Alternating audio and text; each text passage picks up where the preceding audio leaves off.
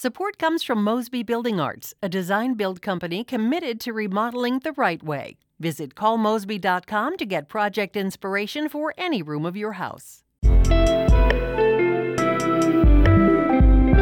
From the St. Louis Public Radio Newsroom, this is The Gateway. It's Monday, November 23rd. I'm Wayne Pratt. More passengers are expected to go through St. Louis Lambert International Airport this holiday season compared to earlier than the pandemic. But overall, numbers are expected to be lower than last year. We're anticipating that we'll see about 50% of the levels of 2019, or about a 5 to 10% increase in what we've been seeing in the last few weeks. In just a few minutes, we will find out how Lambert is preparing for the holiday travel season. Another candidate is joining the race for St. Louis mayor. St. Louis Board of Aldermen President Louis Reed says he is running for the office in the city's 2021 primary. St. Louis Public Radio's Chad Davis reports. Reed will join St. Louis Treasurer Tashara Jones, Alderwoman Kara Spencer, and businesswoman Dana Kelly as likely candidates in the March primary. It's the third time that Louis has run for mayor after running unsuccessfully in 2013 and 2017. He says if elected, he wants to focus on the city's eventual recovery from the coronavirus pandemic, as well as police reform, economic empowerment, and other issues. Expanding education and access to education. Transportation issues, right? Those are the things we have to focus on. Those are the things we have to hit home runs on. Reed plans to file to run for mayor Monday.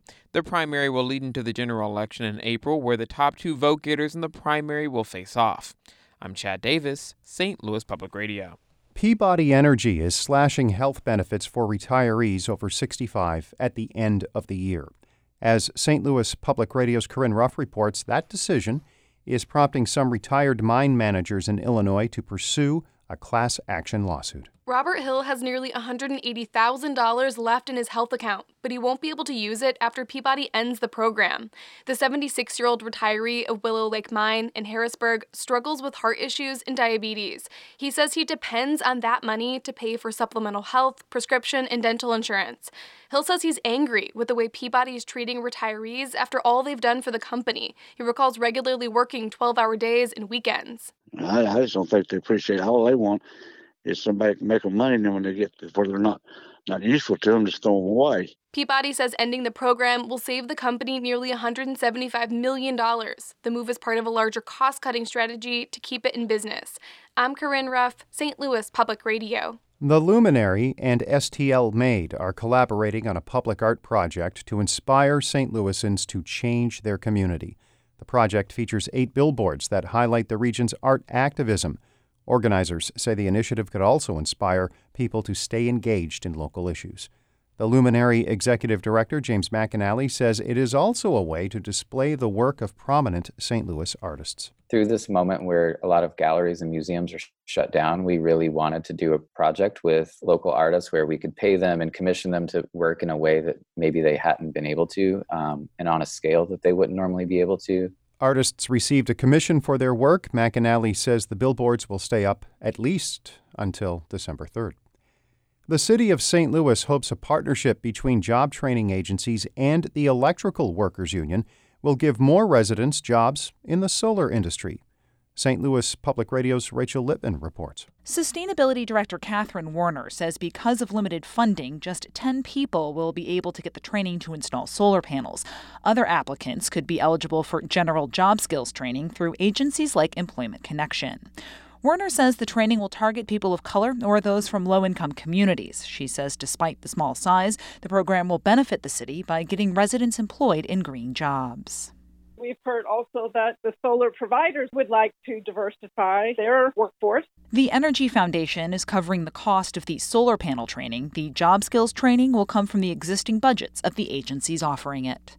I'm Rachel Lippman, St. Louis Public Radio.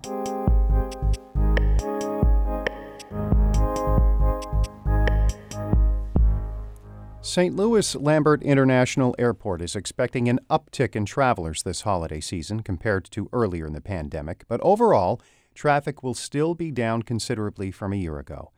I spoke with Airport Director Rhonda Homney-Brugge about plans for the upcoming travel period.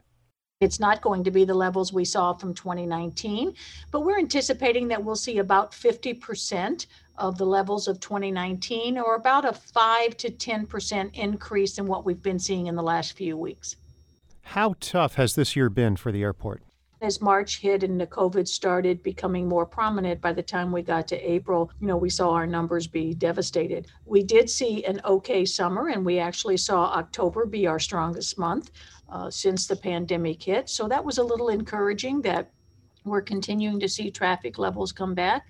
But if you look at the numbers year over year, we're still off, 55% of where our traffic volumes were. If you talk about revenues on the concession side, the parking side, ground transportation, all of those are off anywhere from 60 to 65%. It's been challenging to work through it. I think we have fared better than a lot of airports. We were in a good position before COVID hit, so that has helped us to stay healthy in terms of our finances. However, it's not without some pain as we go along the way. You used the word devastated. Can you expand on that? If you go back to our bleakest week, which was in first week of April, where we would normally see 44,000, 42,000 people a day coming through the airport on our good days, we were seeing 800 to 1,000. It had us rethink our business.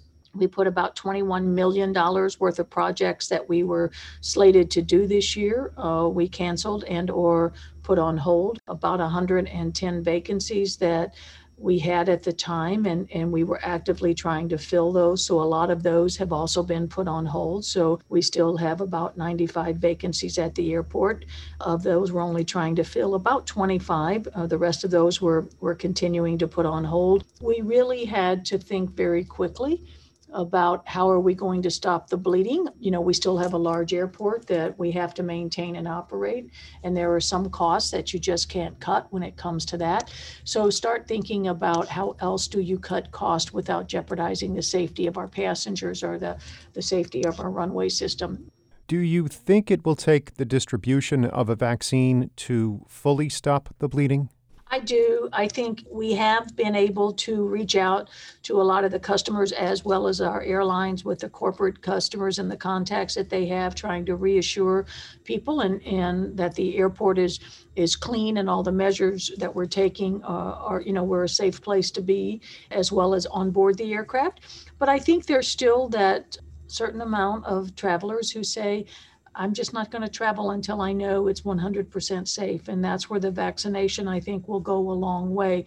I think, it'll be an interesting time here during the Thanksgiving and Christmas holiday when we've all been separated so much over the last 9 months from our family and close friends, people dying to have that connectivity again, especially with elderly family members or long distant family members. So we do think the bookings going into the Thanksgiving and Christmas holiday have certainly peaked up based on what we're hearing.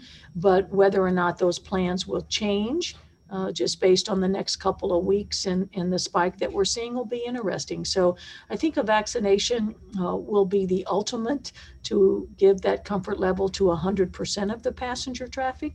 But until it's here, I think we're going to deal with some passengers just saying we'll wait. That was St. Louis International Airport Director Rhonda Hamney-Brugge in conversation about the holiday travel season. We have more on our website, stlpublicradio.org, including details on the cleaning procedures at the airport. Our Maria Altman edited that report. Shula Newman is the executive editor of St. Louis Public Radio, music by Ryan McNeely of Adult Fur. I'm Wayne Pratt. From the St. Louis Public Radio Newsroom, this has been The Gateway.